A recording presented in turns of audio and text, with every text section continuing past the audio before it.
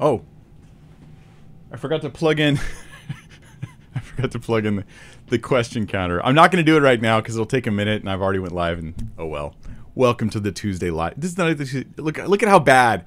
I have to start over like 3 times now. Okay, look, I'm Mike, and you're you, and this is 20 questions with Pastor Mike on Friday at 1 p.m., which we do every week at the same time. And I'm going to answer your guys' questions. I have the first question already loaded up. I don't have my question. I don't know what I was thinking. I wasn't ready. But you're ready because your questions are already flooding in. We're going to grab as many of those as we can, 19 of them from your live chat, and then I'm going to start with the first question today, which in the official worst start. Look, if you could tolerate this horrible beginning of a video, you might want to actually subscribe to my channel because I do content to help you learn how to think biblically about everything. I teach verse by verse content. I have a whole series on the book of Romans, a series on 1 Peter, going through a series, almost done with the series in Mark. We're going to start Hebrews after that. I deal with controversial issues, challenging issues, try to have a balanced and thoughtful approach, lots of research, and then I summarize that content in teachings. So anyway, here we go. Question number 1 from Andreas Z, who says, I heard on a program by the National Geographic that there's a belief out there that Adam was buried beneath where Jesus was crucified. Now, this is something that was super interesting to me, this question. They say when Jesus died, his blood flowed down into the ground and through some cracks inside a tomb where Adam was buried, and Adam was resurrected from that. I'm trying to find out where this belief even started, why it was started, and if there's any biblical or historical evidence to suggest that this ever happened. Have you ever heard of this, and do you know of any resources on this subject that might help me? Thank you. Okay, Andreas, so here's my thoughts on this. I actually had to really look into this because it's not certainly part of my tradition, but National Geographic often present content. I've seen several of the videos, the documentaries they do where they present content that's weird, okay? And they talk about Christianity and say things that are strange, not just strange to my Protestant, Western ears, but strange to like the very nature and fundamental qualities that Christianity has. It is true that there's a tradition Christians have that Adam was buried in Jerusalem, and it's underneath where Jesus was crucified. And there's some who even say that's why it's called Golgotha, which means the place of the skull. Okay, so it's the place of the skull, and that's where Adam was buried, and his skull, his bones are there beneath Jesus, and where he was crucified. Then there are some who go a step further. There's only that's a minority who hold that tradition. Then there's some who go a step further and say that Adam was in fact actually got his bones, got Jesus's blood dripped upon them. This is something that does occur in some of the early church fathers, right? I think Chrysostom was one of the ones who said it. I'm trying to remember who else. There was a couple other ones that mentioned it. And so we have it in some of the early church fathers. Where we don't have it is in the New Testament. And where we don't have it is in the Old Testament. Now, the Old Testament does track where some people are buried. And so we have Abraham. He's buried in the cave of Machpelah, right? And we hear about that. There's a Jewish tradition that Adam was also buried in that same cave. But that doesn't come from Scripture either. This is some later tradition that comes from some unknown source. If the Old Testament wanted to track where Adam was buried, that would have been possible, right? They could have said, oh, in Jerusalem, or where Melchizedek was, that's where Adam was buried, or in the cave of Machpelah. But we never hear anything about the burial of Adam, whether he was buried, when he was buried, what happened to his bones afterwards. If they still exist or not. Like, none of this is known to any degree in Scripture. This is all post-scriptural, extra-biblical traditions held by some in the church. Let me give you another example of an early church father holding a strange tradition that you and me would probably reject. Irenaeus, who's considered a pretty important one of the church fathers, right? Now, he's not actually a father of the church. This is a misnomer. We use the term church father because everybody does, but these guys didn't father the church. The church was existing before they were born, right before they were doing anything. So they're just called that historically speaking. But Irenaeus thought that Jesus was 50 when he got crucified. Why did he think this? I don't know. It's weird that he thought that. This is why we have Scripture up here and everyone else down here. This is a good moment for Protestants to be able to go, see, this is a reason why we don't just randomly select content from church fathers.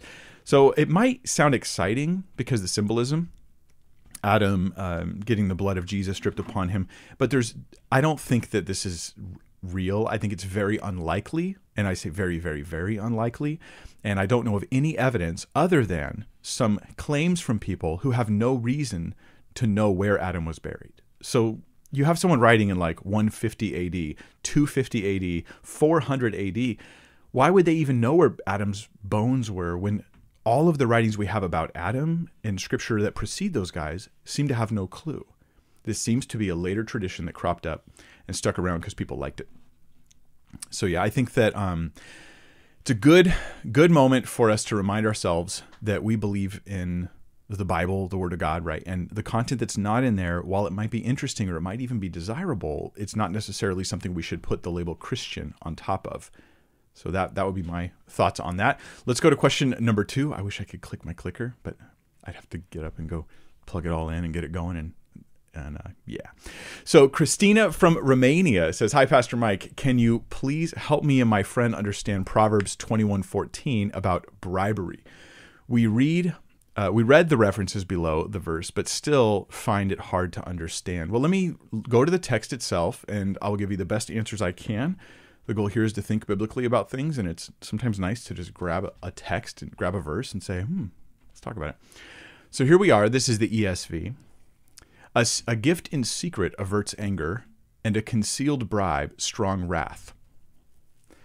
I'm going to take this in a couple different translations, because when you read things in multiple translations, it gives you a clue as to whether or not there's a debate about the meaning of the words or how they should be translated. A gift in secret subdues anger, and a bribe in the bosom, strong wrath.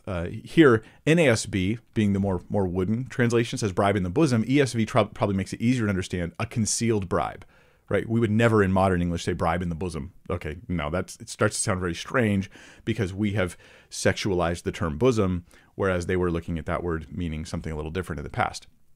NIV says a gift given in secret soothes anger, and a bribe concealed in the cloak pacifies great wrath. New King James says 1 Kings 7:26. Let me go to it real quick. Proverbs 21 and verse 14. A gift in secret pacifies anger, and a bribe behind the back, strong wrath. So here's what's interesting. You guys don't even know Hebrew, but you know this. One translation says a bribe in secret, or a hidden bribe, a bribe hidden in the bosom. The idea is you're covering it in your chest area, and one that's behind the back, or one that's in a cloak. Okay, so it's a secret bribe. Okay, so here's Proverbs in a nutshell. Sayings that give you wisdom so you understand how life works and how to navigate life well. So here's a saying: a gift in secret averts anger, and a concealed bribe, strong wrath. Is it saying that these things are done and it's righteous for them to be done when you bribe somebody? Is that a righteous thing? It might be two sides of a coin. Here's a thought on this. A gift in secret averts anger. Okay, this could be a positive thing. Maybe the second one is more of a negative thing.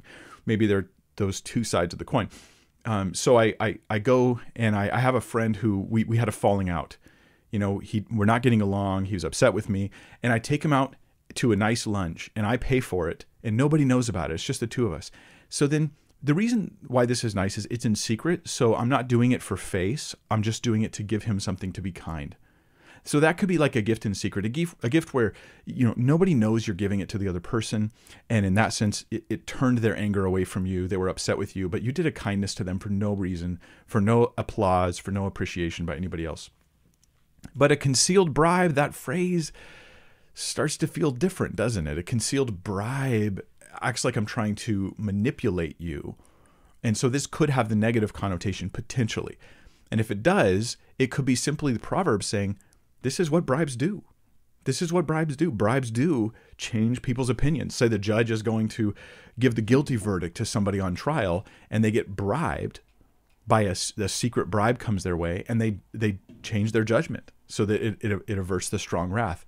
This doesn't mean it's a good thing to do. There are other places in Proverbs that say that bribery is wrong, right? So this is not to suggest that bribery is good. The whole counsel of Proverbs suggests that bribery, when a king takes bribes, it perverts justice, and it's an evil thing. So there you go. You get two sides of the coin. Now, this is, I think, one of the gems or beauties of Proverbs is that it really is giving you true wisdom in life. You're getting like this idea of, hey, there's a time to give a gift in secret, and it is effective, but it can also be manipulated or manipulative. There will be my thoughts on that. Question number 3 from Charles Tucker Norton, who says, the church that I currently attend is in search of a new pastor, and the one that will be voted in is a Calvinist.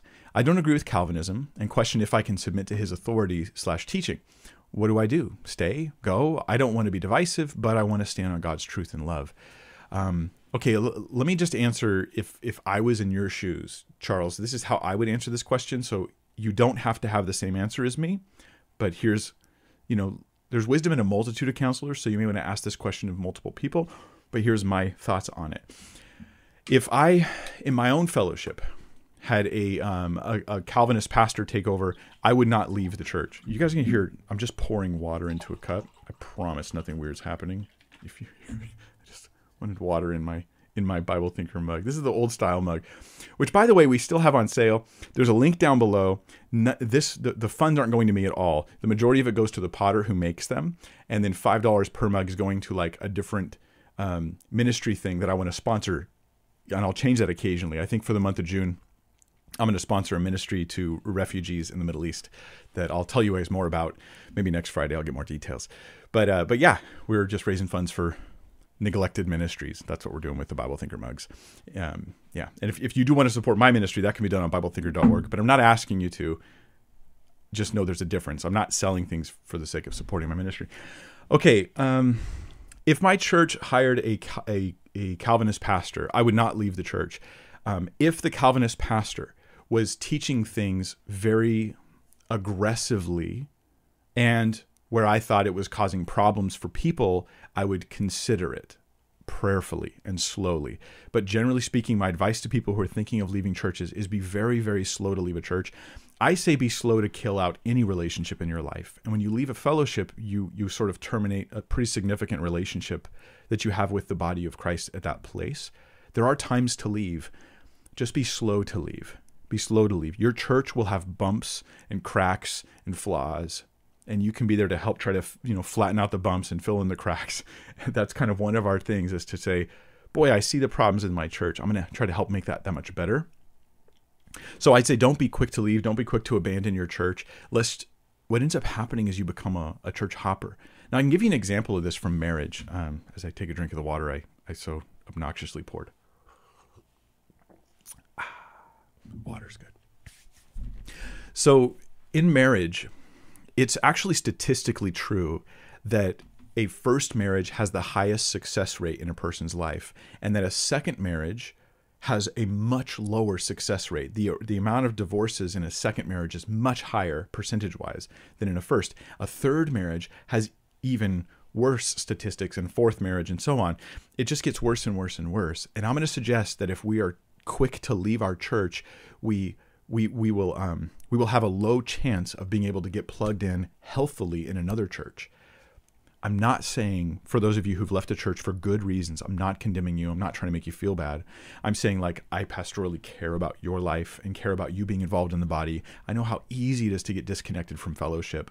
So I say, be cautious, be slow, be patient. Wait till you absolutely know that it's time to leave. Leave as graciously as possible. I personally would not leave, and I would consider fellowshipping at a Calvinist church if they would have me. If that was just a great church in my area, I would consider that as well. So yeah, those are my thoughts on that. It depends on how brazen the teaching is. Aquapoint Bishoy has a question. This is number 4. I'm confused on 2 verses, Aquapoint says. Romans 4:3 and James 2:21. I don't believe the Bible has any contradictions. Can you please clear up my confusion on this? All right, I would love to. I think I already know where we're going here. So Romans 4:3, and I'll share it with you guys. Romans 4:3 says, "For what does the scripture say? Abraham believed God, and it was counted to him as righteousness." This is going to be giving us how Abraham was saved. Now, this is brilliant. I don't know if you guys have noticed this. Romans 4 asks and answers the question, how were people saved in the Old Testament? And the answer is by faith. Let me back up a little bit. Okay, let's get more context. Then we'll show James 2:21 and why this is understandably a confusing pair of verses when you put them together.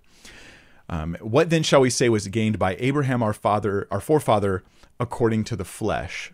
Like, what did Abraham do by his works? For if Abraham was justified by works, he has something to boast about, but not before God. For what does the scripture say? Abraham, not by works, Abraham believed God, and it was counted to him as righteousness. So it quotes here Genesis, saying it was just Abraham was saved by faith. He was righteous by faith. He was counted as righteous because of his belief in God. Now, to the one who works, his wages are not counted as a gift, but as his due. That's just the nature of works. You are owed. Like if you earn salvation with your works, God owes you salvation. But if you don't, if you just believe, then it's a gift. And to the one who does not work, but believes in him who justifies the ungodly, his faith is counted as righteousness. Just as David also speaks of the blessing of the one, and then he goes on to talk about how David was saved, right, given righteousness apart from his works. So now let me go to James 2:21. And keep in your mind, if this is the first time you've seen this particular challenging set of verses, keep in mind that the Romans passage uses terms like justified and not by works. God justifies us, and he does it by our faith or by belief, not by our works. Justified is the key word here. Now let's look at James 2:21. What does James say? James says, was not Abraham our father justified by works when he offered up his son Isaac on the altar? You see that faith was active along with his works, and faith was completed by his works. Now, when you're in Romans 4, you're in a how do you get saved passage. That's where you're at in Romans chapter 4. But in James, you're in a new context. You're in a how do you demonstrate to others that you're saved. One is how I'm actually saved. One is how I show I'm saved. This is going to be my short answer to the question. An example of this would be, how do you get a job? Well, the boss hires you. How do you show someone you have the job? Oh, well, you show your ID, or maybe you go to work and you get a picture of yourself while you're working. Look, I'm working here. I really do have a job here. But that's not how you got the job. That's how you demonstrate the job. We can do this all the time. How you get something and how you demonstrate it are two different issues. That's what James deals with here. James, to show that he's not dealing with how you get saved, he's dealing with how you demonstrate you're saved. I'll back up a bit. He says, what good is it, my brothers, if someone says or claims with his words that he has faith, but he does not have works? That's the thing. He's like, hey, I'm not talking about how you get saved. I'm asking how you prove it. If you simply say, but I believe in Jesus, and yet your life doesn't demonstrate your faith, is that really the kind of faith that saves you? Then he goes on. If a brother or sister is poorly clothed and lacking in daily food, and one of you says to them, go in peace and be warm and filled, without giving them the things needful for the body, what good is that? So also, faith by itself, if it doesn't not have works, is dead. Faith, this is again going to be the short version of the answer to this question. I actually have a whole study on this where it's like James 2, Protestant or Catholic view. I think that's the title of the video, I think. So you can look at the long version. But here James is saying, how do you show that you're saved? How do you show that your faith is real? How would you show that you really cared about whether somebody was warmed and filled, but you don't give them nothing? Maybe you don't really care. Maybe those words are not true. Maybe if you don't do the things that Christians do, maybe your proclamations of faith aren't genuine and that faith isn't real. Because real faith leads to works naturally. The works don't save you, but they help demonstrate your faith. Me giving you my ID doesn't make me employed, but it does demonstrate that I'm employed. Me taking a photo of me at work, working at, say, like UPS, and I'm working there, that doesn't make me employed at UPS, but it shows that I'm employed at UPS. Verse 18, he says, but some will say, you have faith and I have works. This is James responding to a complaint. This is how I understand James. Someone's going to come back to James and say, but James, you're saying you're saved by works. James, and this is exactly what people use James to say in James 2. They go, oh, James is saying you have to be saved by faith plus works. But this is not what James is saying. So he goes, you're going to complain, and someone's going to say that you guys over there who are not showing fruit, you have faith, and I'm over here, James, I have works. But then James helps us zero on what he really means. Show me. It's not about how you're saved. Show me your faith. It's about demonstrating it. So show me your faith apart from your works. Look, my works, me making certain choices in my marriage, making certain choices in my lifestyle, making choices like in my ministry, how I treat my neighbor, how I handle my family relationships, the way I do these things, the way I live this out, it shows you that I really believe Christianity is true. I'm showing you my faith. And James challenges them. How's this? Here's a deal. Give me an example of your faith. Show me your faith, but don't use works to do it. You're not going to be able to, because you can't show faith. All you have is a proclamation of faith. The only way to show faith, the only way to demonstrate to the world that you truly believe is by works. So then James says, fine, you show me faith apart from works. I'll show you my faith by my works. And that is the function of works in James 2. Works demonstrate faith. Works prove that faith is genuine. Works show that faith is real. It's not just intellectual assent. I affirm that the gospel is true and Jesus died and rose, but rather it's trust in Christ. It's true faith. Then he gives an example, verse 19. You believe that God is one, you do well. Even the demons believe and shudder. Okay, so but I believe, James. Yeah, but the demons believe and they're in judgment. This is meant to shake people up if they have a lifestyle of wickedness and they're living as if there's no God and they say, yeah, but deep down I believe it's true. It's meant to shake them up. It's meant to have them go, what is really going on in my heart? Is my faith genuine? And at least have them question.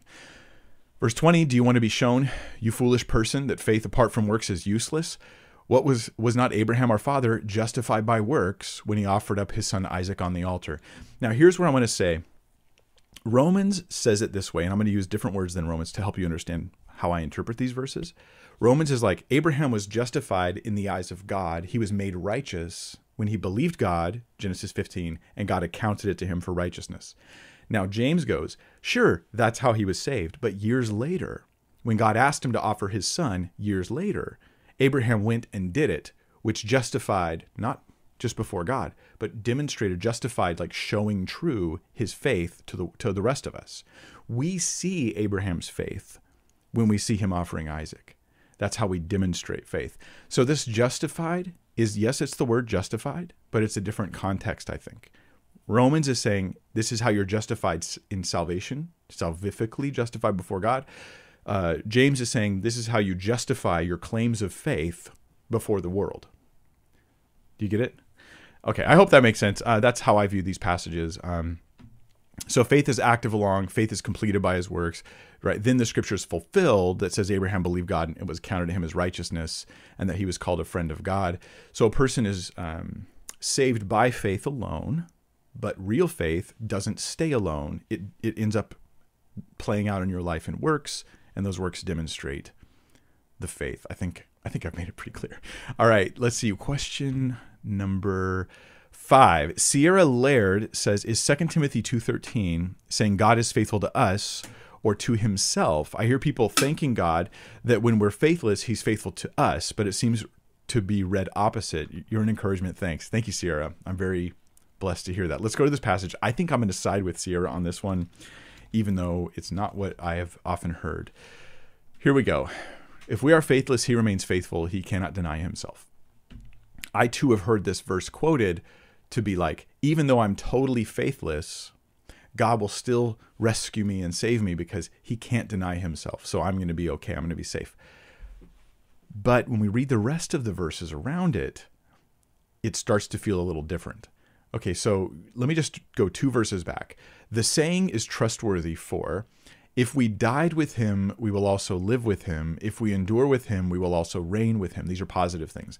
So if we die with him, we'll also live with him. That is, through my faith in Christ, I've died with Christ, but I'm also dying to my flesh. I'm dying in that sense. Verse 12, if we endure with him, we'll also reign with him. So this has to do with like persevering as a Christian in your life. And then this part, if we deny him, he also will deny us. If we're faithless, he remains faithful. I think that there's a couplet of things here. There's 2 statements that are, 4 lines, I should say, that go together that are positive. We die with him, we live with him, we endure with him, we reign with him. Then there's 4 statements that are negative. Let me highlight those for you. If we deny him, he'll deny us. If we're faithless, he remains faithful. I think that's in a negative sense, meaning even though we didn't have faith, he's going to fulfill those promises, which includes judging the world according to the truth of Christ. So I think that verse 13 is not meant to be, it's in the context, it's not meant to be an encouragement as much as it is a warning to those who abandon the faith, who basically depart from Christianity. Now, and you can have a separate debate whether they were ever saved or not. I'm not trying to enter into that, but the issue is that it is a warning. Now, there is a positive side to it, which is God does remain faithful, which is why you can always count on his promises, which is why if we die with him, we'll live with him. If we endure with him, we'll also reign with him. So there's a positive side to this. But I think the direct emphasis in verse 13 is more negative. So yeah, I'm going to go with you on that one. Catalina Friesen says, "Hi, Mike. Thank you so much for your ministry, and you're very ultimately hugely welcome. How do I know if I'm living in the will of God for my life? Do wrong choices mean we have messed up God's plan and we're now living plan B?" Man, Catalina, I was really worried about this when I was younger, like truly worried that I would make some big decisions, some fork in the road kind of choices in my life, and that it would take me off of God's plan A, which I imagined as this like sort of really glorifying God hugely in my life, God using me in powerful and beautiful ways, and then be on plan B where I kind of end up like on the shelf. I don't know where I got that idea. But it's not biblical. Let me give you some examples. Paul the Apostle. If there was a plan A for Paul's life, it probably didn't include him murdering Christians. Peter, if there was a plan A, it probably involved him getting the teachings of Jesus more readily, understanding them better, and not denying Christ when Jesus was on the cross. Like, look at these guys. Look at Jacob, Israel. His life is kind of a mess, and God still uses him, and God still works in his life. I'm just going to say this, Catalina, and this might sound like backwards encouragement to you, but here's what encouraged me. When I looked soberly at my life, I realized I was being kind of arrogant. I was acting like I had made all these right choices up until then, and I was on plan A, and that if I made a bad choice, I then would be on some lower plan.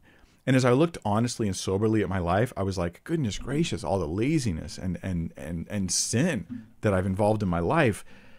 I'm not on, if there's a plan A, I ditched that a long time ago. I just don't think that's how God works for us, works in us. I think God has a plan that includes all the choices we make. And there are many, many, many opportunities to serve God in your life. And then even if you go through seasons of drought, seasons where things seem hard, oftentimes that's part of the plan. That's part of the agenda that God has. We won't really see the fruit of our lives for many, many, many years. I don't see any of this plan A, plan B, plan C. If there is such a thing, I'm already personally on plan like Z55. And you could be there with me. The point is to serve God to the most of your ability now. My fear, if we believe this kind of attitude, that there's this plan A, plan B, my fear is that we then discount the opportunities we have to serve God because we think, I guess it's over. So like, what's the point now? And whether you've backslidden and you've committed all kinds of heinous sin, or you've been divorced 7 times, like whatever it is, like serve God now.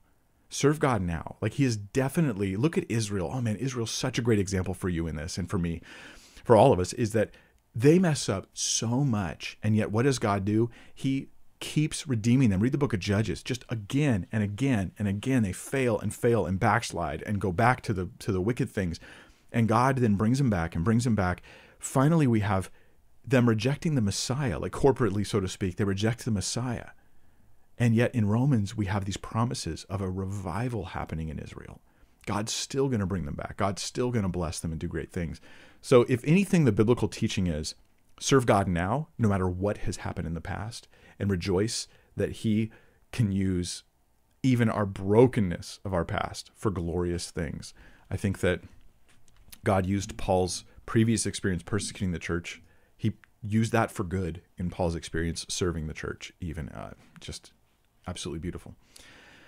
Let's see. Okay, we've got all our questions. We have all 20 questions. I'm going to hit number 7 now, which is from Tara Carlson. But you guys, I mean, if you want to put a question in the chat, you're welcome to, but we're not going to be taking more questions today.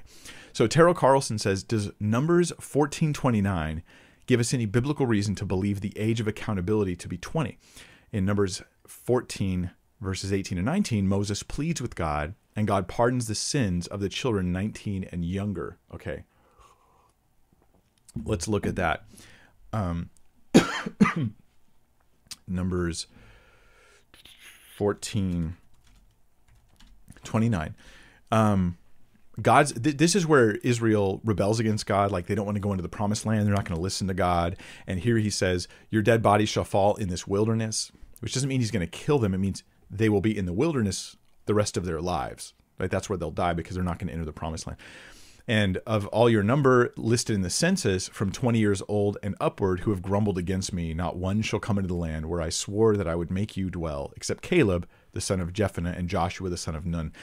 Because these two guys were the two of all the spies who said, no. Yeah, there's big, scary people in there. Let's go take it anyway. God is with us. They were the only two who had faith, emphasis on faith in the Old Testament again. But let's go back to verses 18 and 19. You also mentioned these. Here, it says in Numbers 14:18, the Lord is slow to anger and abounding in steadfast love, forgiving iniquity and transgression, but he will by no means clear the guilty, visiting the iniquity of the fathers on the children to the third and fourth generation. And that's the end of what God said. Then Moses, I believe, quoting God, says, please pardon the iniquity of this people according to the greatness of your steadfast love, just as you've forgiven this people from Egypt until now. Yeah. So God actually says, I've pardoned, I'm going to forgive them. So they are actually forgiven, but none of them. And then here's the key. Why is it 20 and older? Why is it the 20 and older die in the wilderness? None of the men who have seen my glory and my signs I did in Egypt and in the wilderness, and yet have put me to the test these 10 times and have not obeyed my voice, shall see the land that I swore to give to their fathers. It's going to be the ones who saw and experienced those things. There's obviously some greater measure of accountability, right, for the 20 and up crowd. They're also counted in the census, which means that when you counted the numbers of the people of Israel back then, they would only count 20 and up. Also, 20 and up are able to engage in war. 20 and up, they're going to be the men of war. Probably not if they're 65 or 70, but if they're over 20. But is that the same thing as saying there's no accountability for somebody who's 20 and older? And I think here's where we're asking a question that the passage isn't trying to answer. There's greater accountability for the 20-year-old, but that doesn't mean there's no accountability for the 19-year-old. So the 20-year-old in their society is making their own intentional decisions. They're accountable for things like battle, but they're also making choices. If they're casting votes and they're voting on the direction that their culture is going to go, like, are we going to go into the land? The 19-year-olds, it sounds like they weren't even given a vote. So they're not accountable for something that they don't have influence over. So it makes sense why they're having less accountability there. But we also read about things like people who are under the age of 20 in Scripture who seem to be doing things that are morally wrong, and they seem to be morally accountable for those things. And so we could use an example of Elijah and the young men. Now, these young men were oftentimes skeptics want to suggest these young men who called him a bald man. Go up, you bald head, right? They say to him that they were like children, like 7-year-olds. This is probably not true. I think that this is something skeptics like, because it demonizes the Bible. But realistically, though, these are probably more like teenagers, like 17, 18, maybe even some in their 20s. But they're accountable for what they do. There's a good reason why under 20 weren't accountable for the decision to not enter the land, because they weren't involved in the decision. It wasn't up to them. And so under that age, were not held accountable, and God brought them into the land instead. And then he made them accountable for other things. So yeah, I think there's probably other examples in Scripture of people being morally accountable who are under the age of 20. I will say this, it does strike me, not a biblical argument here, but just it strikes me as extremely odd to think that a 19-year-old man who has like a 3-year-old kid is not morally accountable for his decisions. That would seem to me immoral, right? Like, that would seem truly immoral to think that, like, if a 17-year-old guy molests a 6-year-old girl, that he's not morally accountable. That to me just is shockingly against the grain. So yeah, I'm going to suggest that's probably not the case. And the Numbers passage doesn't seem like it's really about age of accountability. It's about accountability for a specific decision not to enter the land, which they probably didn't have a vote on. All right, number 8, Randy of Loxley says, Mike, really appreciate your ministry. Thank you. Thank you, Randy. The man who was at the wedding feast without a wedding garment in Matthew 22:11, is he like what would be called a nominal Christian. Okay, let's look at the passage. I don't know if I'll be able to answer this, but let's read it together and consider it. I don't know if it is for you guys like this, but for me, often the parables, I have to like restudy them all the time. Like I'll have my views on a parable, and then I'll like a year or two goes by and I'm going, man, I got to look back at it again. And this is one that's not fresh on my mind. But let's read the whole parable, and we'll get to verse 11, and we'll try to understand who that might be. And again, Jesus spoke to them in parables, saying, the kingdom of heaven may be compared to a king. Now, these are parables about the kingdom of heaven. This is just the nature of the kingdom, which we often want to think of as the nature of the New Testament church. I think it might be bigger than that. It applies to the New Testament church. It applies to that new covenant that we're brought into, but it might also be larger than that.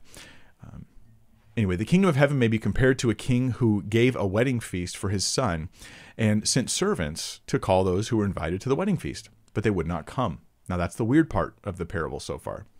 They refuse to come. That's weird. Again, he sent other servants saying, tell those who are invited, see, I've prepared my dinner. My oxen and my fat calves have been slaughtered, and everything's ready. Come to the wedding feast. But they paid no attention and went off.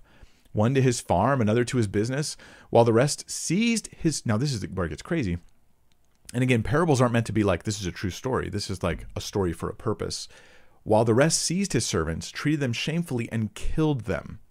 Okay, now obviously the king's angry. This is part of the parable here, is to show you the kind of invitation that the gospel is. The gospel is an invitation to come partake of the blessings of God. And people respond to it sometimes with such hatred and such rage. And it's shocking to think you're just invited to a wedding and you're going to kill the servants inviting you. But there are times where the gospel is responded to this way. Verse 7, the king was angry, and he sent his troops and destroyed those murderers and burned their city. So his wrath was there. He brought wrath down upon them. Then he said to his servants, the wedding feast is ready. Now, let me just say, this very well could relate to Israel. This could relate to Israel itself. Because not that Israel's forever forsaken or something like that, because they're not. There's great hope for their future. But the king's angry. He sends his troops and destroys those murderers and burn their city. That Jesus also prophesied in close proximity here in Matthew. He's like just prophesying about the destruction of the temple that happens in 70 AD, as well as future things that happen beyond that. So I think this is saying that the people initially invited to the kingdom are the Jewish people. They're being asked to join in and enter into the kingdom. Then he said to his servants, the wedding feast is ready, but those invited were not worthy. Go, therefore, to the main roads and invite to the wedding feast as many as you find. And those servants went out to the roads and gathered all whom they found, both bad and good. Now, these servants now would be... So the first servants are kind of like the prophets, maybe like John the Baptist, killed, right, as he's trying to bring Israel to repentance. Then these next servants might be the New Testament apostles, and going out into the world. They go everywhere. They're like, okay, Paul says in Acts, like, since you guys don't want the gospel, I'm going to take it to the Gentiles. And they don't quit preaching to Jews at all. They just made sure to go to Jews first, and then they go to the rest of the world. So it goes to all, bad and good, everybody. So the wedding hall was filled with guests. But when the king came in to look at the guests, he saw there a man who had no wedding garment. Now, this is interesting. Obviously, it's meant to be symbolic. The wedding garment means something. It represents something important. And he said to him, friend, how did you get in here without a wedding garment? And he was speechless. Then the king said to the attendants, bind him hand and foot and cast him into the outer darkness. In that place there will be weeping and gnashing of teeth, for many are called, but few are chosen. What is the man without the wedding garment? It's a guy who responds by trying to be part of the church who's not really part of the church. That's how it seems to me. Your question is, could it be like what we call a nominal Christian? Now, when we say nominal Christian, what we mean is someone who's a Christian in name only, or what James was worried about some people being in James 2, where you say you're a Christian, you claim you're a Christian, but everything you do brings that claim into question. And it makes people go, I mean, he names himself a Christian, but is he really? Jesus talks about this problem in other places too. And he talks about it kind of in a way that I think relates to Matthew 22. He talks about tares amongst the wheat. So in another one of Jesus' parables, he tells a story of a farmer who throws out good seed in his field, but then an enemy comes and he throws out bad seed. And the bad seed isn't wheat, it's called tares. Now, tares is a really interesting thing. It's a type of thing that looks like wheat, and it grows up, and it's hard to tell the difference between tare and a wheat stalk. But when it becomes full grown, and normally the wheat would then produce the actual grains that you can use to like create bread and stuff, that's when the tares show their true colors, and you can kind of tell they're different. You can actually kind of make food out of the stuff that comes out of tares, but it's slightly poisonous. It causes lethargy. It causes sleepiness. Sleepiness is not a word. Anyway, it causes sleepiness. And so this is, to me, the tare amongst the wheat is someone who looks like a Christian, claims to be a Christian, but their fruit is different, which helps indicate that in reality, they never were. Satan wants people who are in his kingdom to be in your church because it helps create sleepiness. It helps create lethargy. It helps to water down the church. It helps to damage the witness of the church to the world. I think Satan wants to be in church more than sometimes Christians want to be in church. And this man with the wedding garment, yeah, you can hang out. Churches are generally very welcoming, and we're like, hey, come one, come all. We know we've got people who aren't really saved. We're glad they're there because we're just hoping that they'll hear the gospel and get saved. There does come a time to say, hey, you're living so contrary to the gospel, it's time for you to go. This is something a lot of churches are very loath to do. They're very resistant to do, kind of like church discipline. But I think that God in his wisdom has told us to do this on occasion, and we should do it, not to cause division, but to cause purity in the body of Christ, and hopefully help that person as well. But that man, he's there in the wedding feast until the king shows up, and he's like, hey, you're not really part of this group. And that seems to be a nominal Christian. All right, I probably answered that one longer than I should have. But number 9, Amanda Hinian says, what scripture shows that two heterosexual Christians who love each other and intend to marry can't cohabitate if they are celibate? Scripture never addresses that exact scenario, to my knowledge, Amanda. There's no verse anywhere that says they can't cohabitate if they're celibate. But here's another important point. There's no verse anywhere that says they can cohabitate if they're celibate. The biblical example seems to be in Genesis. Now let's talk about verses that may allude to a question, to an answer to this question. In Genesis, that a man leaves his father and mother and cleaves or clings to his wife, and the two become one. So that the occasion of leaving one household to join the other household is also the occasion of the marriage.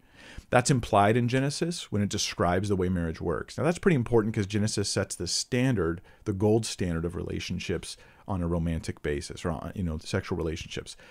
Man leaves his father and mother and they become one. So it's a once for lifetime, two becoming one, and that's the unity that's meant to be there. So the implication would be you have half the formula of Genesis. You leave your father and mother and you don't become one.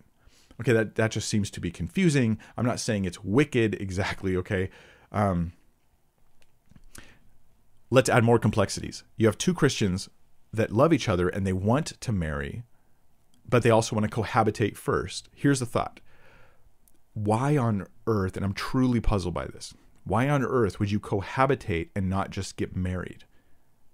Like, if you can live together, why on earth are you not getting married? And I know, look, it is a huge issue in the body of Christ right now, all over the place, especially in Western countries, where Christians don't give a rip about God's command for sexual purity.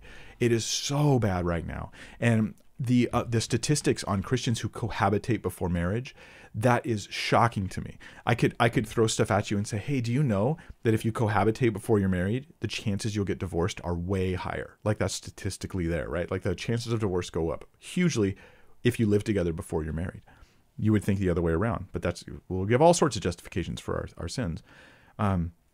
It's also true that it's not a biblical example. It's also true that in most cultures where the Bible has gone, people would look and they would say, that's not right. That's not right. Most of the Christians, throughout time would agree that that's inappropriate. Definitely would have been rejected by the Jews of Jesus' time. Like, they would never have considered this to be okay. When Jesus gives these blanket statements in Scripture about sexual immorality, right? When he just uses that blanket term, sexual immorality, they don't name every possible sexual sin, nor would they, because they would consider it taboo to simply discuss in detail every possible sexual sin. They would consider that a problem. They would consider it strange, stumbling to people even. But when Jesus uses the blanket term, sexual immorality, I think that includes, and I'm not here talking just about cohabitation, but people who are sleeping together before marriage. That would include that sexual immorality. I know this is counterculture, but Christianity's always counterculture. Like, if you're going to follow Jesus, you can't follow the world. I know I sound like your old youth pastor, but for some of you, I am your old youth pastor. So yeah, we have to follow the ways of God, and that means genuine sexual purity. And there are those who rail against what they call purity culture and all that. Look, I start with Scripture and Jesus, and the amount of purity that Jesus calls me to is such that the world's never going to be comfortable with it, and I'm just going to want to follow him. So yeah, I think we have a lot of good reasons not to do it. If you're going to live together, just get married is my counsel. And if you're like, but we're not ready to get married, well, then don't live together. Like, but we can't afford it. Like, find another way. There's got to be another way. There's got to be another plan you can go with here. This seems like a very dangerous ground, and I would be very skeptical that they would actually stay pure as they cohabitate, and it's like midnight, and no, surely nothing will happen. Good luck with that. I wouldn't have made it if I was cohabitating with my wife before we were married. We would not have stayed pure. Number 10, Flower Gardener 231234 says, my father was physically and mentally abusive when I was a child. Can I stop talking to him and still be honoring him? Let me say a couple things. First is this: I don't know enough about your situation to truly give you counsel here. I know there's a lot of stories and a lot of heartache and hurt and trauma in the past, and I also know it's possible that some of that trauma is still ongoing. I would say if the father is continuing to abuse, continuing to be mentally, say, abusive or even physically, then you may have a case for not wanting to interact with that person and be like, look, I want to honor you all I can, but the truth is, like, let me give you an example. Honor your father and mother. Okay, let's say your dad's chasing you with a knife and he says, stop running away from me. I want you to honor me. Like, the idea of honoring your parents was not supposed to say, like, let them stab you with knives. Okay. And I know some skeptics are going to say, Abraham and Isaac was going to let Abraham. Yes. Well, this was because they had a direct word from God, not because Abraham was just a guy with a knife coming after his son. So those are not comparable things. So yeah, I don't think so. There's examples in Scripture of Gideon destroying his father's idols, right? He destroys his own father's idol without his dad's permission. Now, his dad backs him up, which is awesome. But when Gideon does this, you could easily say you're not honoring your parents, but he's honoring God first. And again, that's our principle. Love God with all your heart, soul, mind. Love your neighbors yourself. Like, there's a priority here of loving God first. So yes, there are definitely situations where you can say, I have to cut off relationship with this person. I love them. I want to honor them, but their behavior is so abusive, is so bad that I can't do it. I can't be involved in them at all, with them at all. I think that can happen. But then on the other side, there is the danger that we're just unforgiving about the past. So let's say the abuse was past, but it's been dealt with like it's never happening again. The person's changed, but I'm just bitter and hurt. And here I want to say, my counsel to you is not just get over it, but keep praying, keep seeking the Lord, and ask for him to show you how to offer some of the forgiveness he's given you to your father. That's huge. If the behavior has changed and there's a chance for restoration in a horrible, disgusting, broken relationship to be restored in a godly way, then Christians want to grab hold of that with both hands as best we can restore that relationship. God does that with us. He does not hold against us the sins of our past, but he does call us to make the change, and to live differently now. And so may God give you the wisdom to be able to navigate your situation. I pray the Lord would guide you. Flower Gardener 231234. Yeah. All right, Hot Wax 93 has a question, number 11. What are your thoughts on assisted suicide and euthanasia? I feel there's a simple answer and there's a complicated answer. So I feel that my simple answer is it's wrong to end a life. Like, it's wrong to just end a human life without some major justification. Generally, the rule of thumb is you don't kill people, including yourself. That's the rule of thumb. Okay, so assisting people in committing suicide seems wrong. Euthanasia in that case seems wrong. And I think that seems pretty simple and clear. However, there's another area that seems more fuzzy to me personally. And I don't know the whole right answer here, so forgive me. And some of you can comment down below your thoughts on this. I just recommend you answer with more than a slogan. Like, explain your thinking here so we can understand. But that is, when we now have the medical abilities to sustain life in some pretty miserable conditions. And it's not, here's the question. Is it killing someone to pull the plug? So I was part of a medical ethics committee as a pastor. They brought me in because there was a gentleman, an old man, who was in the hospital, and he was on a ventilator. He's like our respirator, and he was in really, really wretched condition. He was not responsive. He was not going to come back. And this is what they did. They have a meeting where they have like his doctor, they have like 4 or 5 different people that are there, and they have a meeting, and we literally vote on what to do with this gentleman. This was like sobering. This is a major decision that's being made. I was brought in because they wanted to bring a religious person in.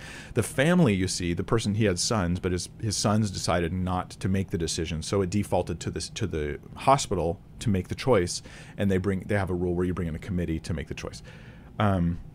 So we met and we talked to the doctor, and they said, here's his condition.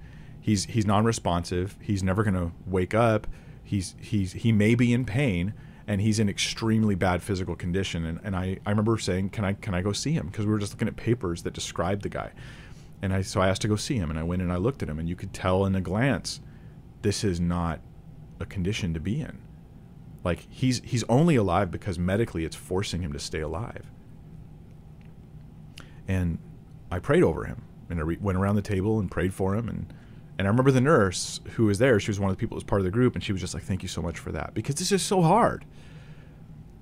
And I talked to the doctor. They said there's no way he's not going to get better, And so my vote was, yeah, I think you guys should pull the plug. That's a really hard choice. But it's also a really hard choice not to. And it's there that I have the debate. When do you stop assisting life? I would never assist suicide. I'm not going to do euthanasia. Personally, I think those things are wrong. I think it's wrong. I think God just says, like, don't kill. Like, this is a blanket rule. Like, you're not going to kill. But when it comes to forcing people through artificial means to prolong, their heart beating and their lungs breathing, that's a true challenge. I hope I made the right choice. God will deal with me if I didn't, and I hope I did. Tough stuff. All right, we'll go to the next question, which is Duff Guy 1234, who says, might be a dumb question, but if the Holy Spirit came upon Mary so that she could be, Jesus could be born, wouldn't that make the Holy Spirit Jesus' father? No, unless you have the very peculiar Mormon theology, which would be that God physically had sex with Mary, because God has a physical body. And at least some Mormons have that theology. And so Jesus wasn't born through biological procreation where there's a mother and a father. Jesus doesn't have a physical father at all. That's the thing. He doesn't have one at all. So there's no egg and sperm that are going on there. It's miraculously done. So there isn't a father. Now, the Holy Spirit is never called the Father by Jesus, and so I'm going to go with Jesus here, how he just describes the Holy Spirit. He's another helper who's going to come to you. He's the Holy Spirit. But when he talks about God the Father, first person of the Trinity, he calls him Father. And that has to do with relationally, probably has to do partly with the way the conception happened, but also more so his relationship with God. Yeah, he's the second person of the Trinity, and he has this tight personal relationship he then gives to us. Now we cry out, Abba, Father. I cry out Father to God, but God didn't biologically produce me. So the fatherly relationship is not about biology. It's about relationship. That's what it's about. Yeah. So, the biblical teaching on the Holy Spirit coming upon Mary, the idea is that it's miraculous, right? There's some sort of miraculous creation thing happening here. And do we get more details? No. Like, God could fill in the blanks of details on that. We don't know. We just know it was miracle, not natural. So you wouldn't look to identify a father in that sense. Number 13, Matthew Entwistle says, what is Pascal's wager, and do you believe that it has to be refuted? That it has been refuted, excuse me. Matthew, I used to think it had been refuted because I didn't understand it well. Pascal's wager is, often you hear it put this way, and this isn't Pascal's wager, but often you hear it put this way. Hey, like, let's say you're a non-believer. You're just an agnostic. You don't know what you believe, right? And I say to you, hey, look, if I'm right, I go to heaven, and then you'll stand before God and be judged for your sins, right? And they go, yeah. And they said, and if I'm wrong as a Christian, and you're right to just stay agnostic or be atheist perhaps, then you'll die and nothing will happen. So it's a better bet to go with me. To take a chance that you'll have eternity in heaven. And that's kind of Pascal's wager, but let me just say, Pascal's wager is like way smarter and better than that. And he gives a lot more details than that. That's like kind of the crude pop understanding of Pascal's wager. And it can be refuted relatively easily, because basically you then have to go with whatever religion makes the best promises. Well, maybe there's this other religion that is even a better heaven and an even worse hell. And so then I'm going to go do that religion to make the best possible heaven experience I can. Rather, here's another way to do Pascal's wager. You look at the evidence for different religions. You look at the evidence for your atheism or whatever your position is. And then when you're on the fence, if you're undecided, then you would go with the safest bet.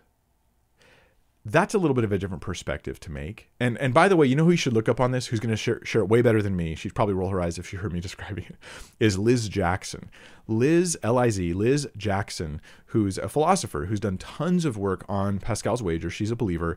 And it's partly her work that I looked at that made me go, wow, Pascal's wager is actually really smart and not so hard to defend. I like Pascal's wager.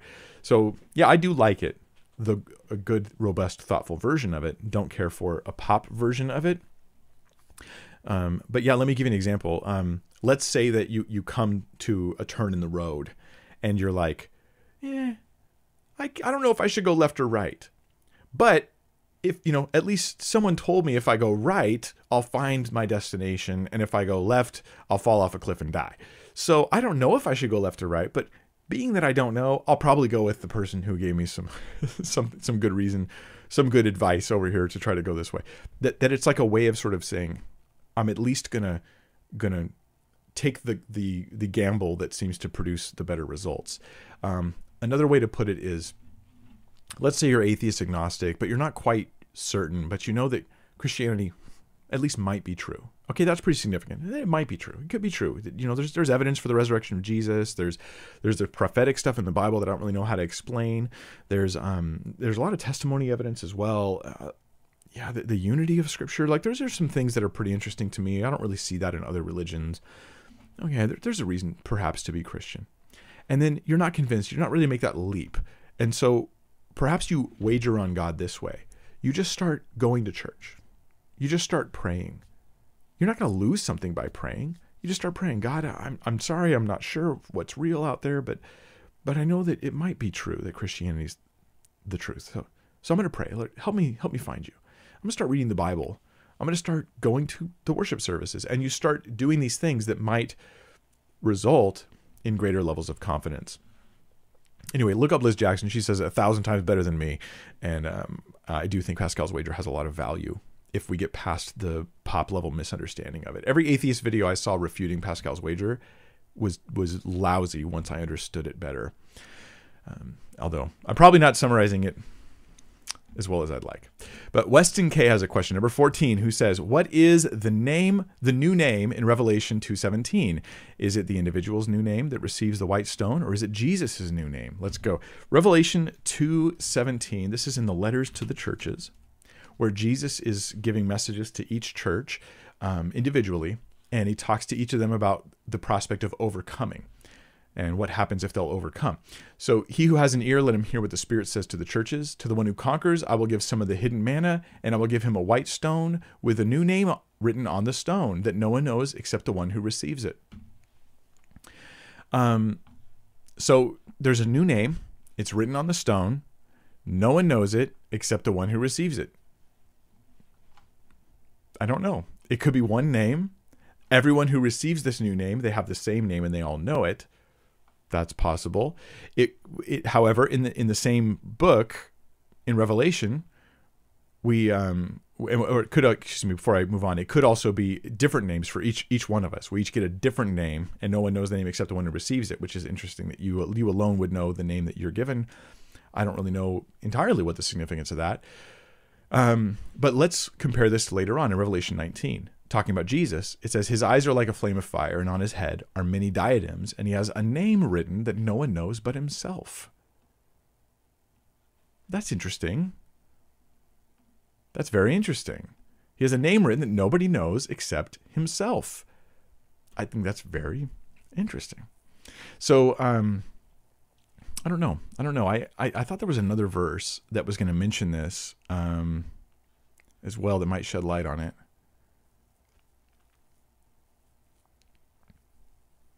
Yeah, I'm not sure. Okay, so I'll just say that both those options seem on the table. It could be that it's the new name of Jesus. There's some sort of a new knowledge, new understanding of Christ, and each of us receives it, and we have that as well. There could be individually a new name that we'll receive also. I guess I lean towards thinking it's Christ's name, but I'm not sure. And I'd love to hear your guys' thoughts on that as well. I haven't spent as much time on it as I probably should. Sarah Merriman, number 15, says, do you think that being pro-life means that I should also support immigration, refugee resettlement due to the pro-life belief that children should be taken care of regardless of circumstances? Let me actually clarify what I think the pro-life belief is.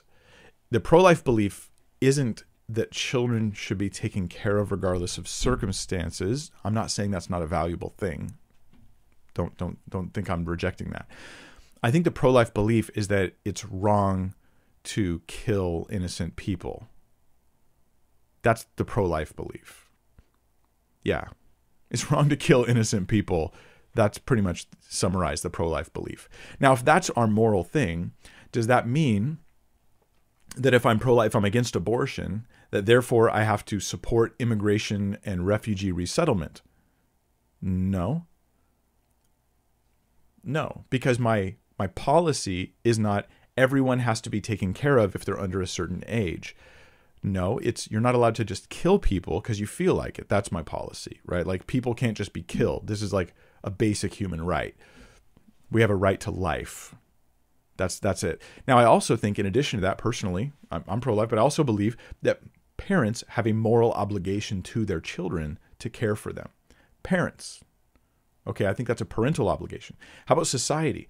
Does society have an obligation to help immigrants and refugees? Now, I'm going to say, separate from my pro-life opinion, that I think we do. I think society does. I think that when we have hurting neighbors, it behooves us to take care of them. It's not the same as my responsibility to take care of my children, though. I think I have to take care of my children as a priority above taking care of my neighbor. I think that's just my understanding of my moral compass here. And I hope that reflects a biblical view as well, that you don't neglect your own children. You take care of your family, right? I'll give you an example of this. In the pastoral epistles, where it talks about people being in ministry, it suggests that if a man doesn't take care of his own household, he shouldn't be in ministry, but he's worse than an infidel or an unbeliever. So that the idea is like, if you're not taking care of your own household, like you can't be serving others in ministry, which is taking care of your neighbors, because you need to take care of your own house. So I think my parental obligation to take care of my own kids, it trumps my obligation to take care of, say, a refugee, but that doesn't mean I don't have an obligation to take care of a refugee. But taking care of refugees is loaded language because you're like, how many? Which ones? In what ways do I take care of them? And here's where I'm going to bow out and say, I don't have the knowledge to tell every country in the world how exactly they should function. I just think there's some moral obligation to be concerned about refugees and those who are without and those who are suffering and those who are likely to be oppressed in your environment or in your neighborhoods. I think we do have an obligation to take care of them. What exactly that looks like, gets beyond my experience and beyond my abilities and beyond my power to influence governments and all that. So yeah, I'll say that. Ricardo Sierra has a question, number 16. Brother, what is the deeper meaning of Matthew 12, 22 through 28? I'm a little confused. Can a false teacher cast out demons? If so, wouldn't that be a kingdom that is divided? Okay, let's check this out. Matthew chapter 12, verses 22 through 28. Let's just read this here. Then a demon-oppressed man who was blind and mute was brought to him, and he healed him, so that the man spoke and saw. And all the people were amazed and said, "Can this be the son of David?" But when the Pharisees heard it, they said, "It is only by Beelzebub, the prince of demons, that this man casts out demons." Okay, so this is the accusation. We're going to explain away Jesus' miraculous work casting out demons and healing people as being done by the power of Beelzebub or Satan. Knowing their thoughts, he said to them, "Every kingdom divided against itself is laid waste, and no city or house divided against itself will stand. And if Satan casts out Satan, he's divided against himself. How then will his kingdom stand?" Now, this makes sense, okay, because Jesus was going all over the place casting out demons. All over the place. Cast like a legion of demons out of one man. He casts demons out of everybody who's brought to him. He's just wrecking, right, the demonic strongholds of the world going on at the time. And he's like, if Satan's doing that, he's destroying his own kingdom, guys. This isn't like a little trick. This is like, I'm casting demons out everywhere. Okay, so verse 27. And if I cast out demons by Beelzebub, by whom do your sons cast them out? Therefore they will be your judges. Okay, so maybe this is part of your question. You're like, wait a minute. Their sons are casting out demons.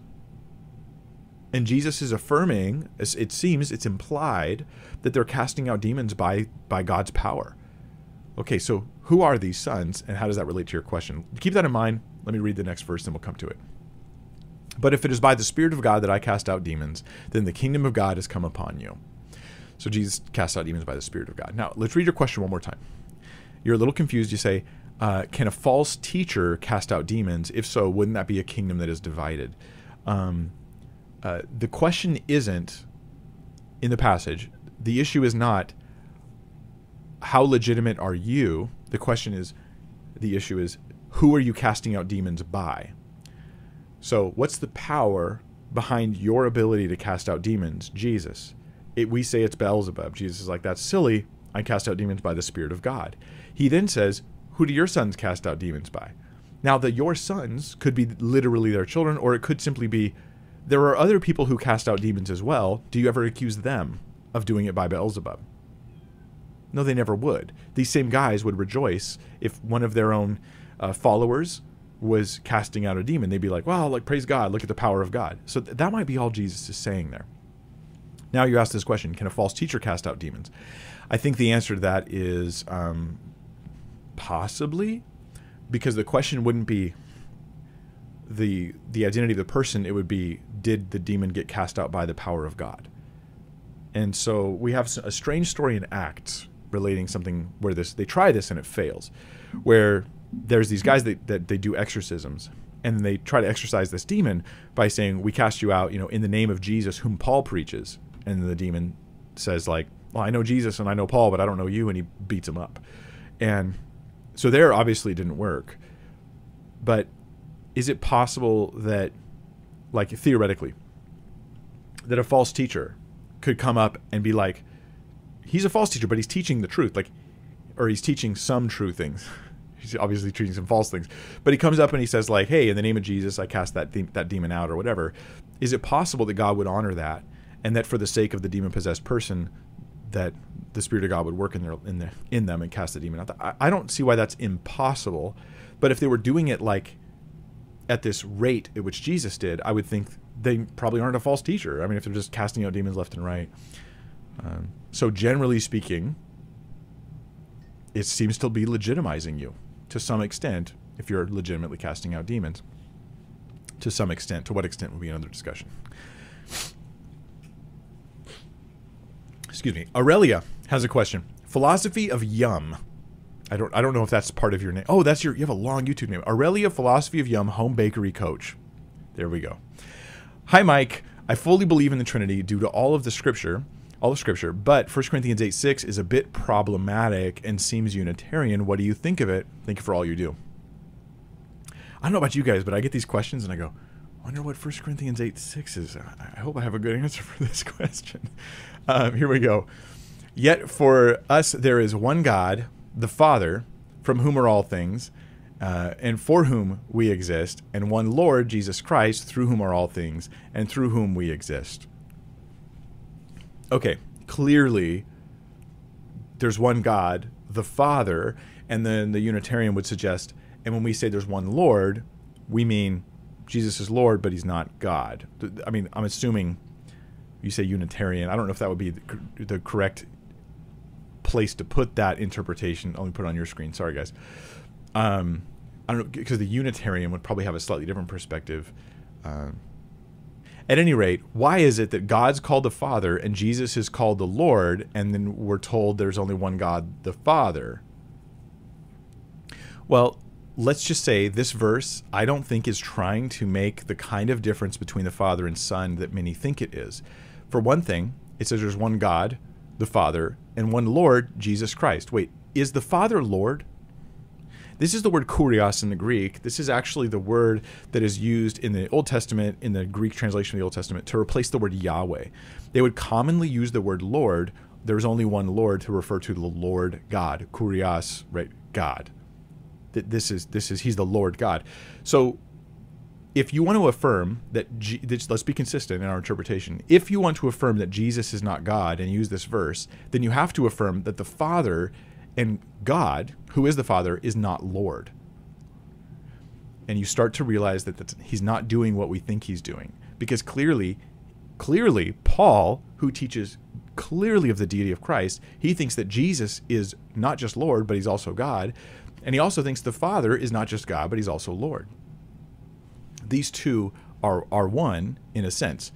Now, in the Scripture, oftentimes occasionally Jesus is directly called God. It occasionally does happen. Jesus is just called God. But it's not nearly as often as you might expect. More often, the Father is called God, and then Jesus in far fewer places is called God. I think that this was to combat modalism.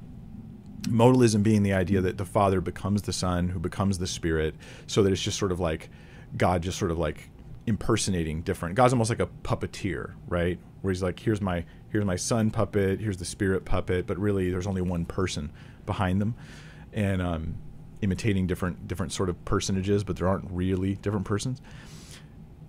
So I think to combat that view, God is called the Father, and Jesus isn't just called God, because it would potentially cause the problem of modalism. If Jesus is just called God over and over and God's called the Father, then it would create that issue. But we're trying to separate the persons of the Trinity while keeping together the one God nature of God. So his being or his nature, there's one God, yet there are three persons. I think that's consistent with this. The term God's usually a reference to the Father. The term Lord also sometimes often a reference to God. Here a reference to Jesus Christ. And plenty of other scriptures to talk about the deity of Jesus, even in Paul's own writings. So I hope that helps. Let's go to number 18. Bane Mackey says, I believe I'm called to be a pastor. Well, that's awesome, Bane. You're going to enjoy it and you're going to hate it. such as you will anything really important and worth doing. I'm called to be a pastor, but I have sin and inconsistencies. Do you think this could mean I'm not called, or do I just need to work on these things before being used in that area? Thanks for your thoughts. Yeah, work on them. Never lower your calling to match your compromises. Please never lower your calling to match your compromises.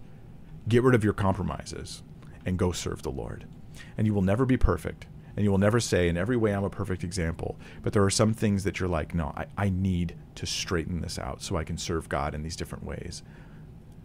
Never lower your calling to match your compromises.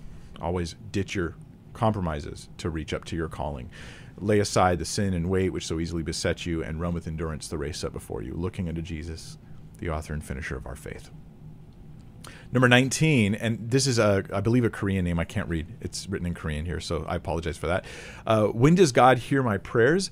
I'm asking you this because my thoughts are barely controllable nowadays, and those thoughts are causing me to pray very weird things and think about things I don't want to think about.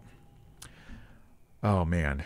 This is, listen, please go sit down with a compassionate, understanding, wise counselor and talk through all these issues in detail. I'm going to give you some things I hope are helpful for you, but my thought is that you're going through a lot of stuff that I think you could just hold hands with someone and walk through it with them more slowly. That would be really beneficial. Don't be afraid of them judging you or thinking weird things about you.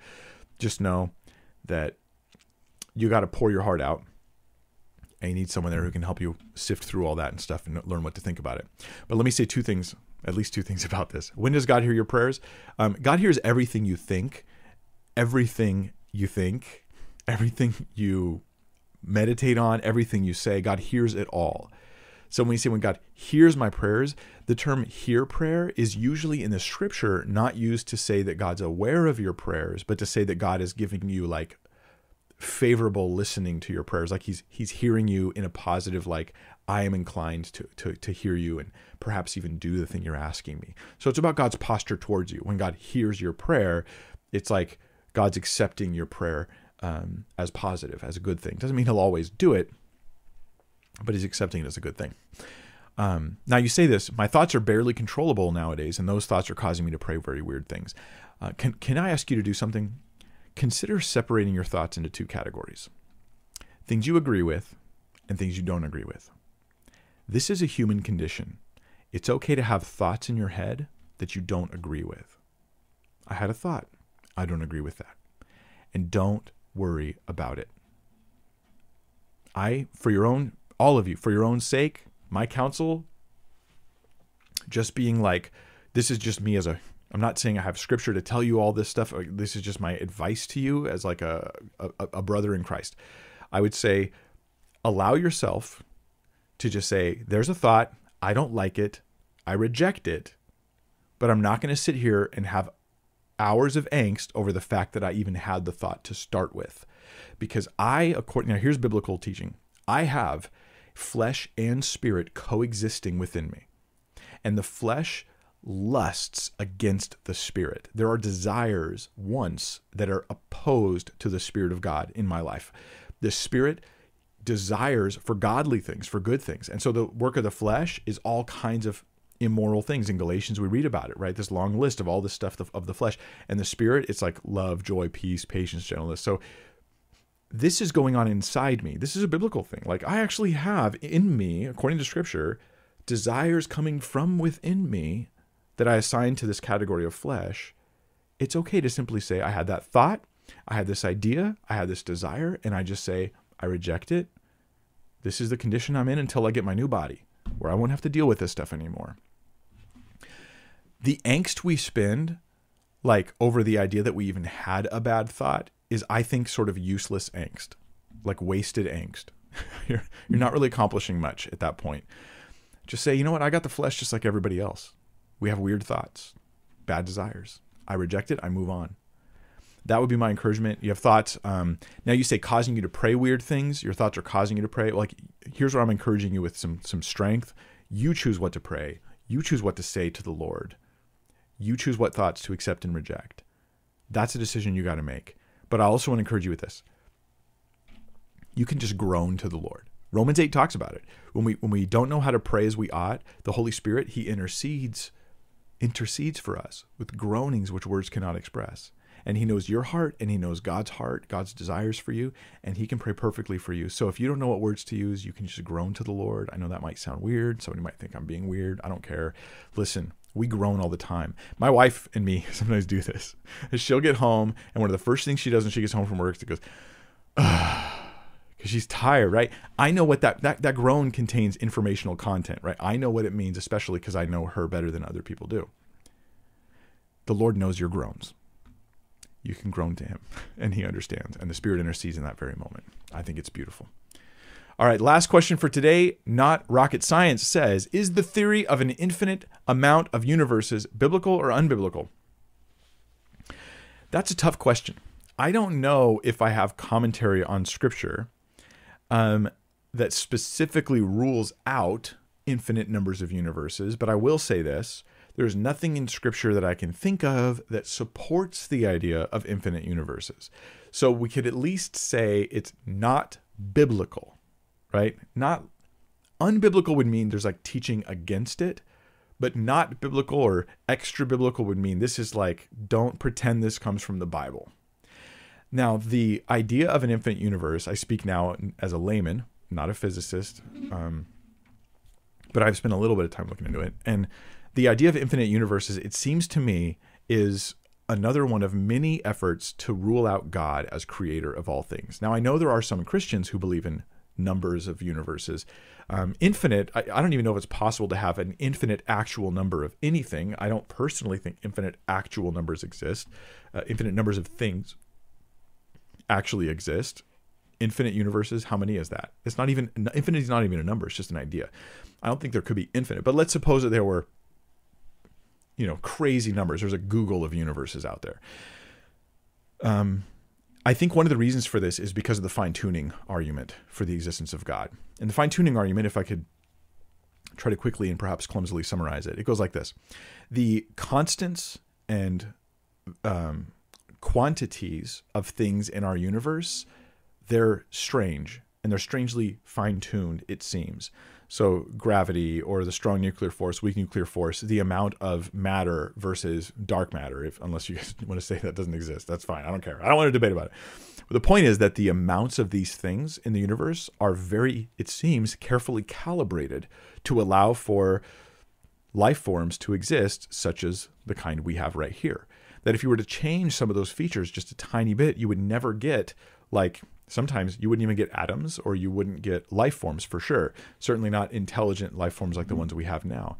Like, we have all this empty space out in the universe. Well, that's kind of important. You have to have that. That's part of the deal, So physics works a certain way, and that allows life to exist. And if you tweaked it, like, don't try to be sci-fi here. Let's be realistic. Like, if you tweak it, things don't live anymore. This has caused a lot of physicists to say, God really exists. I mean, like, the evidence from physics is suggesting that the universe was designed so that things could live.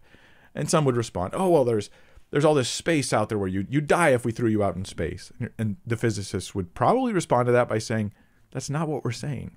We're not saying there's a maximal inhabitable space for us to exist. We're saying, like, nothing would exist in the universe at all if it wasn't for all these fine-tuning elements.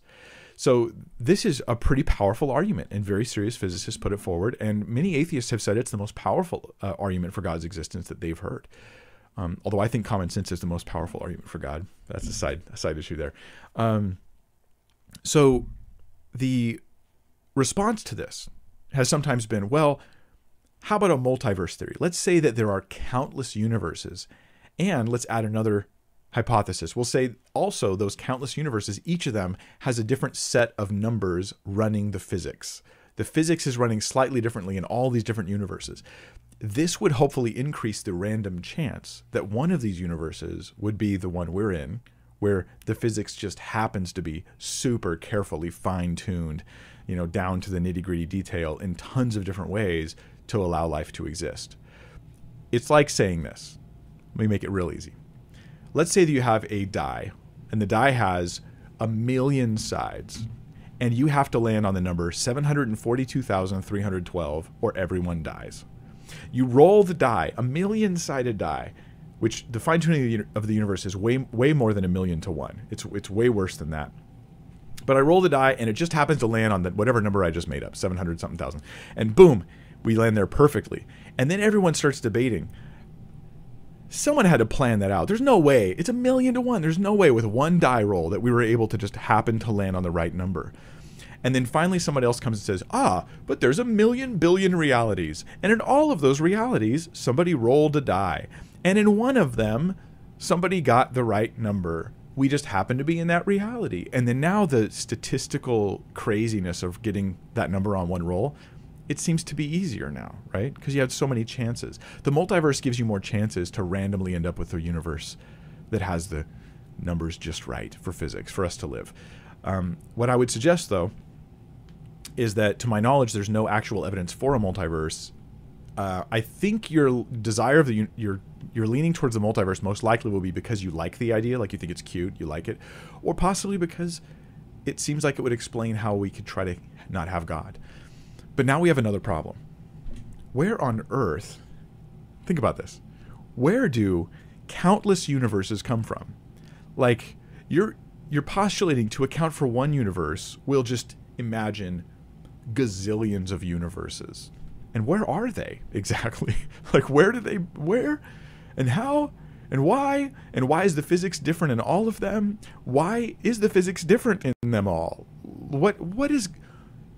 Yeah, you would need God for a multiverse. That's what I'm saying. You would need God. And I think it's great evidence for God as well, along with a number of other things that are great evidence for God. And it's a great place for us to end for today. Thank you for joining for the Friday live stream. Every Friday at 1 p.m. I do this. You guys are all welcome to be there, be part of it. Mondays I do teaching videos. Fridays I do Q&As, and I answer 20 questions from you guys on the spot, giving you the best answers I can, because I'm confident that Christianity is true, that the Bible is the Word of God, that Jesus really rose from the dead, and that real true life can be found in trusting in His name. That this whole thing is really down to a relationship between you and God that is accomplished by grace and forgiveness and love through Jesus Christ. And I want you to know it, you to live it, you to be able to share it with others. And so we do theology, apologetics, and all that good stuff. Thanks for joining, everybody. And someone recommended, by the way, Brando in the live chat, I see you there, buddy, recommended Reasonable Faith. They have fantastic videos on evidence for God. You can check out their YouTube page or their website. I think it's just reasonablefaith.org, maybe, .something. You can check that out. All right, that's about it. Reminder, we got the Bible Thinker mugs if you want one. This is the old logo, which you can get, and then the new logo is also on there. I don't make anything off of them. We're just taking $5 per mug, sending it over to various, I think, under-supported ministries that I just happen to find and want to throw support at. So take care.